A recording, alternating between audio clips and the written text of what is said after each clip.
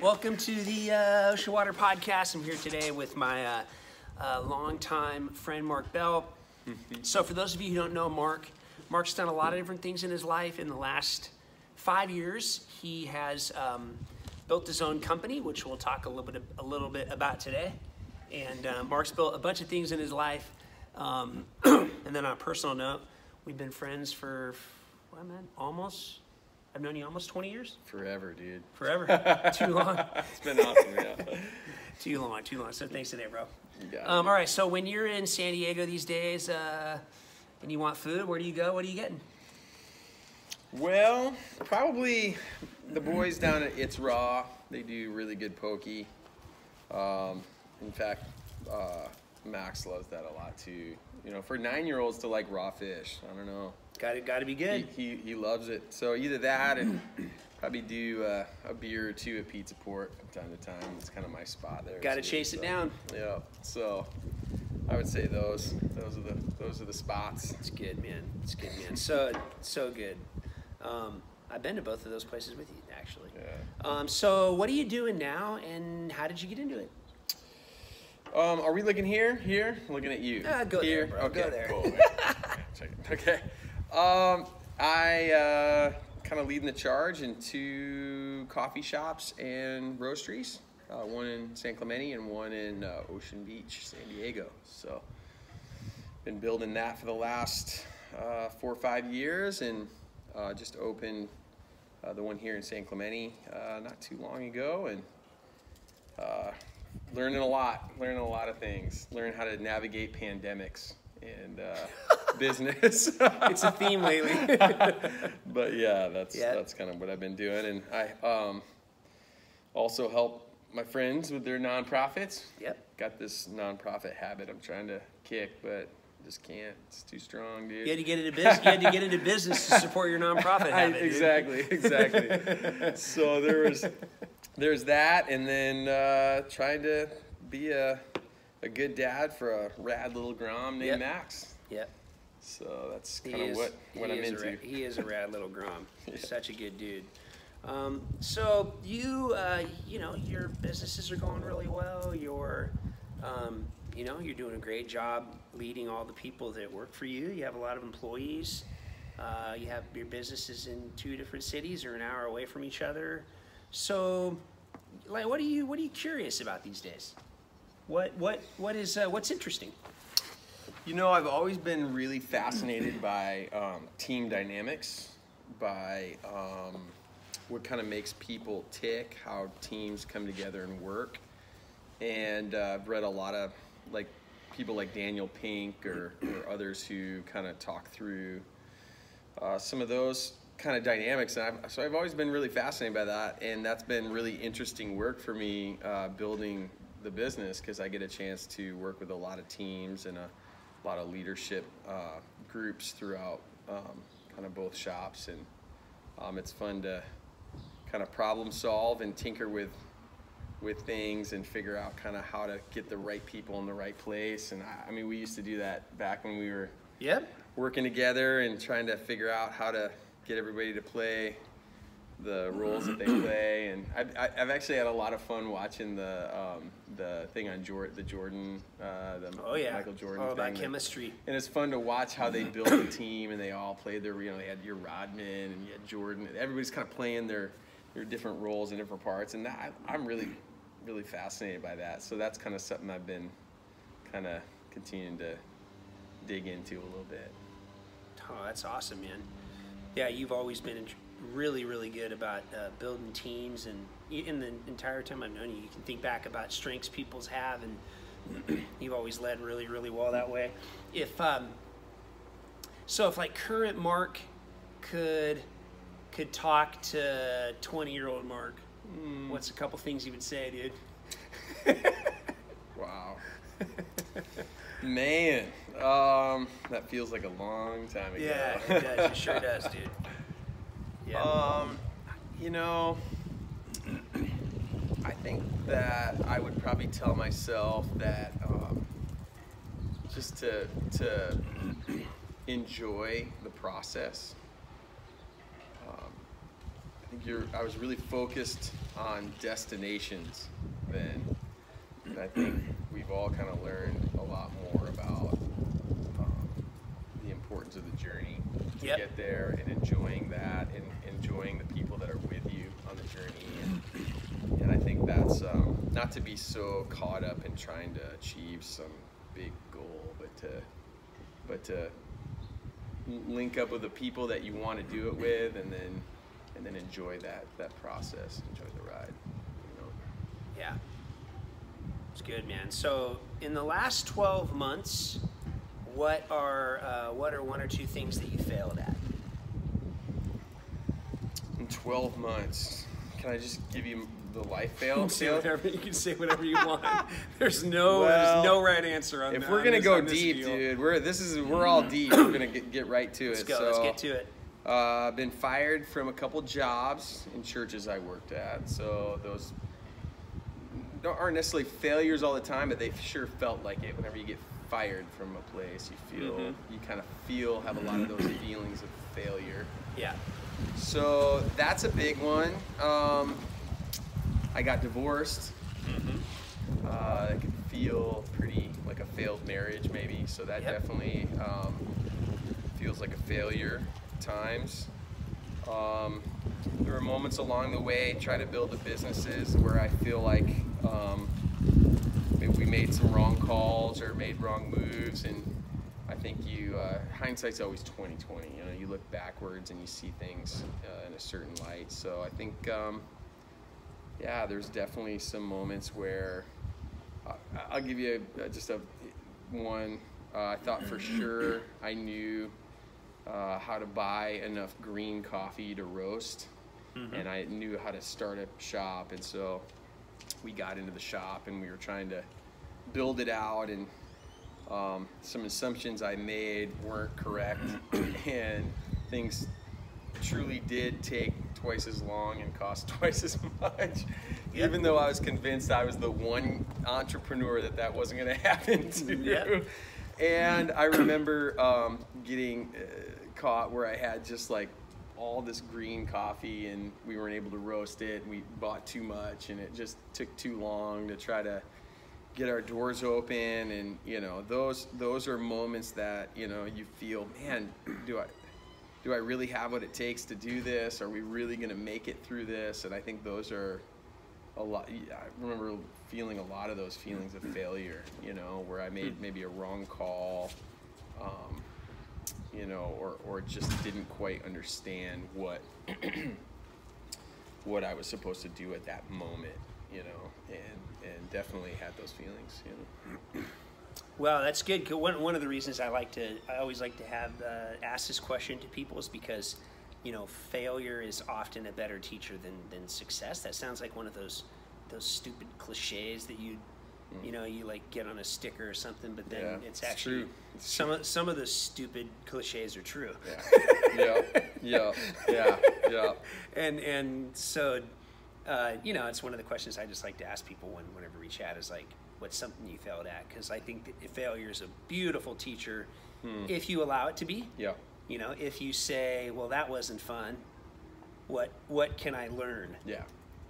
Versus that didn't work out because it was everybody else's fault. Yeah, exactly. Which is people's typical interpretation of failure is that. Yeah, and failure is interesting because if you allow it to, it'll be the greatest teacher of yourself. Yep. I think you learn a lot about yourself. It makes you dig deep into some stuff that maybe would not come up unless failure brought it to a head. And I think it makes you reflect a lot. And I think you can learn a lot from it if you choose to. Yeah, you sure can. So, all right. So, talked a little bit about failure. So let's talk for a few minutes about the cost of starting something, because nowadays, there is a cost to starting something. Yeah. So one of the things that's useful is to talk about that, talk about the real lifeness of that. So you want to share a few stories about the cost of starting something? Yeah. Well, we were joking about this the other day, about how a lot of times people only see the end result, Yeah. and they don't Typically.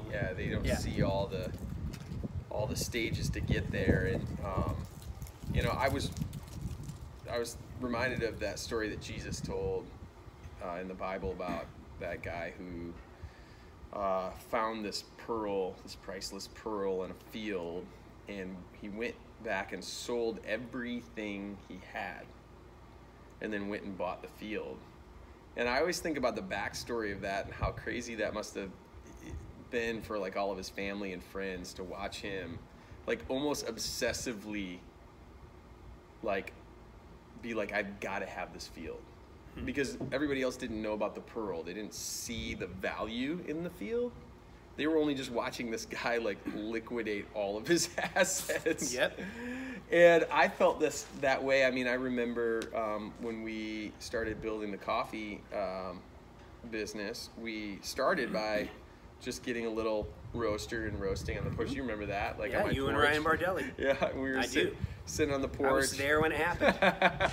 And then it transitioned to a garage, and we were just roasting, learning how to roast coffee and just doing it small. And then I started to understand how important this could be and how valuable it could be to furthering like the mission of my life, and to helping my friends do a lot of the work that they're doing to impact the world, and it in and of itself could make a huge impact and difference in the world. And so we got to a point where we were trying to raise money. Here's another failure, and I could not raise money.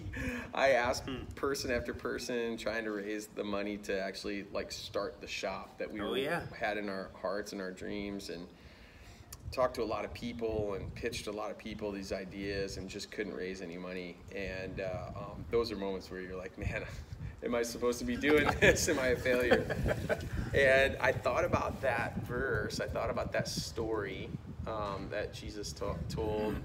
And I remember first considering what would it look like for me to sell the condo that I had and to fund this dream. Yep. Because it's easy to dream dreams. A lot of people dream the dreams and they talk about all this cool stuff, but when the rubber meets the road, you've got to be willing to risk everything on a strategic bet that you've spent time proving. I mean, we were in farmers markets. We didn't just go, hey, we should do this. We were in farmers markets. We were grinding every week. I mean, the boys were at 3 farmers markets every week, and I was on the porch while I was working another job, roasting all this coffee and bagging it, hand stamping it, the whole thing. Yeah. And we were bootstrapping, and we proved that there was a market and this could be viable. People actually were buying the coffee at these markets. So at that point, I had to go all in. Yep. And I remember when I first started I remember telling you, other people, hey, I'm putting my house in the market. I'm going to sell my house. And I remember people just being like, what? And then I remember telling my parents who helped me get into that house.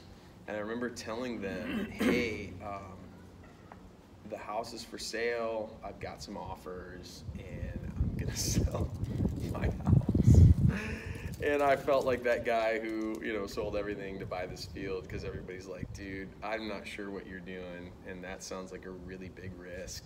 And but I mean, I remember doing that, and when I sold it, I thought this will be plenty of money, we'll be fine, and then we got to a point where, we ended up having to raise another, probably double what I was able to put in myself. And there came points where it literally almost cost me everything I owned. I remember moments where we got caught in this kind of go-between where we were trying to use a certain type of venting for our roaster, and just because of a difference of opinion, the guy who inspected it just didn't like the type of material it was, and said you got to rip it all out and redo it with some other material. And we just had zero. We didn't have any money to do that, you know, and we had barely got the shop open. I mean, we were seriously a couple days from. I mean, I remember calling you, and I was like, I may have to come like live on your couch. I was like, I have a couch for you to come live on, and you will not be on the street. Yeah. I remember that call. You were 4 days away. I actually remember that. 4 days away. And if we wouldn't have gotten through the inspection and gotten our doors open, we would have just ran out of cash, and it would have probably all crashed. But I remember needing to vent that roaster, and I remember taking the Jeep that I love, dude. That thing was awesome. I love this Jeep. Yep. We've had some great adventures in that Jeep. Yep. And I remember taking that Jeep, dropping it in a low 4 and driving like across the beach at Colonet in Mexico, you know, and no problems at all. We just had so much fun in that thing. But I realized that, you know, we had to keep the business moving forward, and for us to do that, I was going to need to find a way to do it. So I remember selling that. And early on in business too, it's hard because you can't. It's hard to get a lot of capital. They you know, you can spend $100,000, get $100,000 loan to get like a business degree, but then you can't get a $20,000 loan to like get a business loan to start that. You know, which is just so backwards. It's the craziest thing. But we weren't in a position where we were able to like do any of that. And so I remember selling the Jeep. We got the thing vented, and I just remember getting down to where I was like driving Chad's, I think, van. Yeah, I remember that too. And man, that was a sexy van to drive around. Had a big Inspire the Young on the side. Kind of felt like that scary guy, you know, the van down by the river. You know? Yeah. But it was, it was those moments too where people don't see those. They don't understand how hard that was. I mean, I all these scenes keep flashing, you know, to me. Like I remember the first kind of Christmas that came around, and my son Max was helping with the shop. He would come over. He didn't really help. We had to trench down and put pipes down in the floor or whatever for the drainage, and there was big mounds of sand, and he would play with his trucks in this mound of sand in the shop. And you know, he was part of the process. But I remember that first Christmas, literally not being able to like buy him anything but a Pokemon card. It was like a $10 Pokemon card on Amazon, and I remember that was like the only Christmas gift that I could give him that year. And I remember feeling like, as a man and as a dad, like just really like low, and it didn't matter because we had an awesome Christmas. I mean, we went and, you know, went on hikes. We went on hikes, and we made a bunch of memories, and we collected a bunch of toys for from the community to bring down to Colonet, and he helped us bring those toys down and give to the kids. And in fact, it did teach him a really cool lesson. But I remember him looking at the toys he was giving to these kids in Colonet, and wanting those, and the only thing I was able to give him was just this small little, you know, thing. So those are those like little scenes that kind of flash up in my mind about, you know, a lot of people go, oh man, it's so successful, it's so great, look at all the cool things that are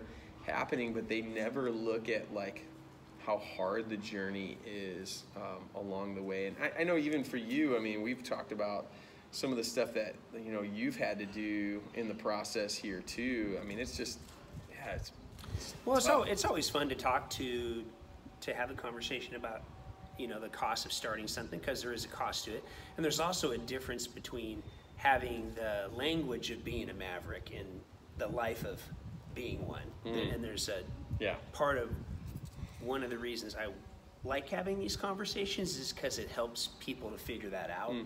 You know, and I think, and there you know, there is a cost, and I know for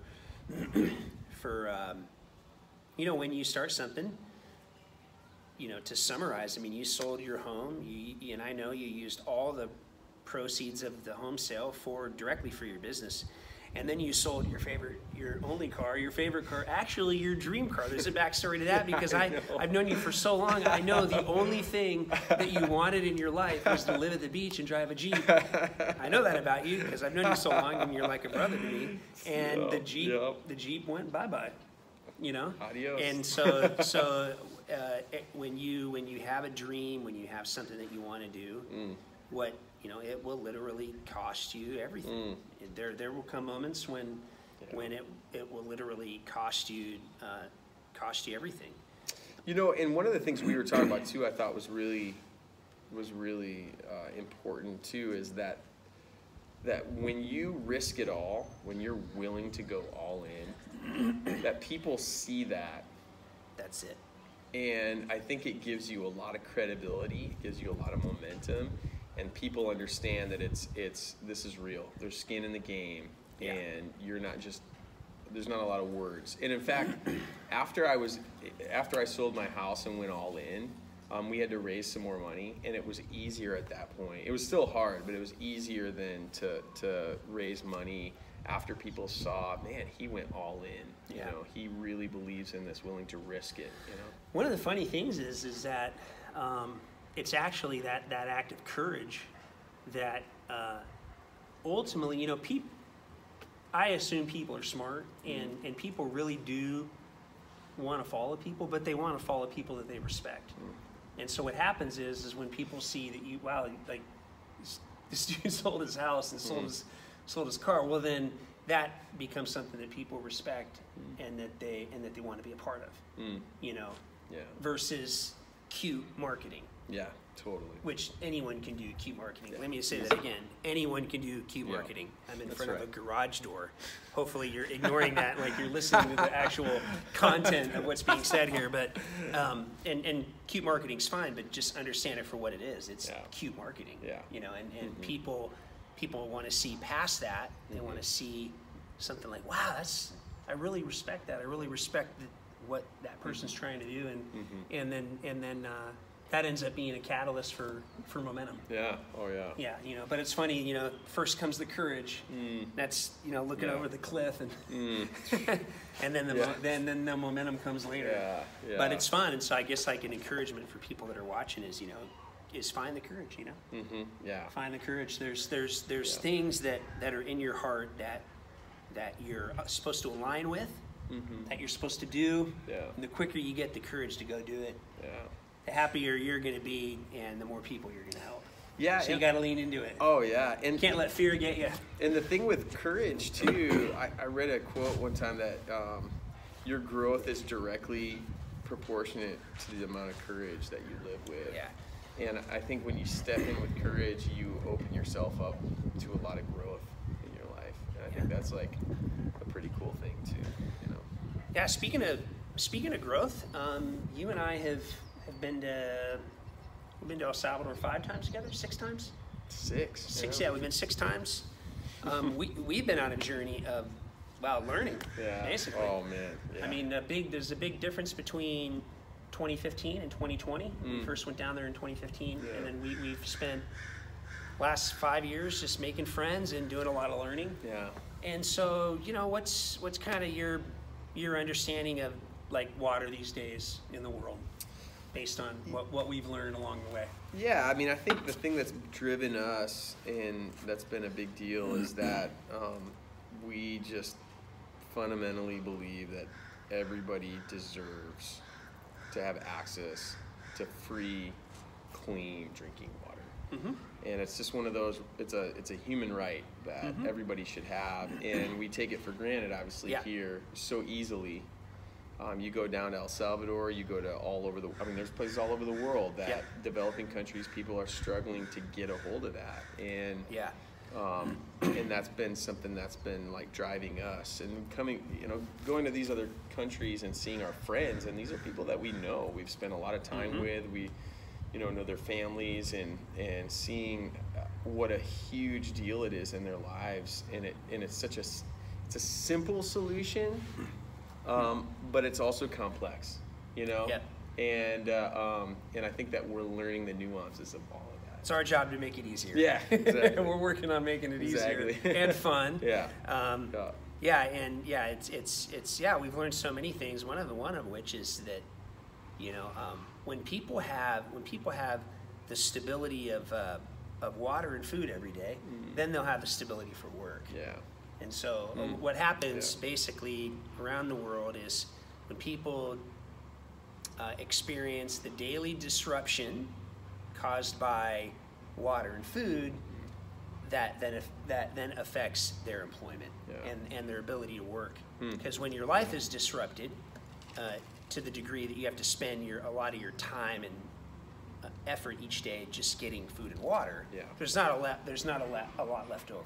So we try to step into those spaces around the world. All around the world, what we've learned is there's basically the world's full of Palmercitos. There's these little pockets of 20 families, 30 families, 40 families. Beautiful people. The most, the best, totally. The best people. And just simply don't have the infrastructure.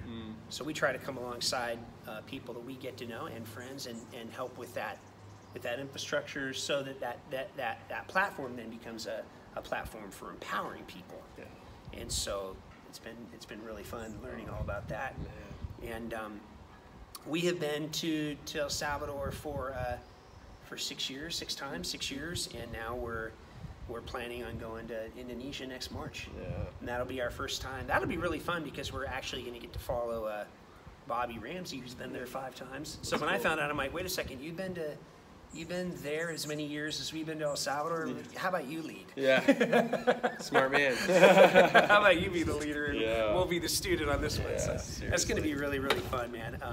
Jay, I want to thank you so much for your time today, dude. And I hope people get something out of what we shared. You got any last words you want to give? Yeah, I want to say too that I'm just so grateful that you decided to dedicate your life towards something that's it's such a huge need. It's such a profound need, but it's also not something that you get like a bunch of accolades and awards for. And I think it's been really awesome to see how much work that you've spent pouring into understanding all of this. A lot of people don't understand how much schooling you've been through, and all of the research that you've done, and how you wake up every single day obsessed with how do we make this simple need but complex issue attainable for our friends and people from all around the world.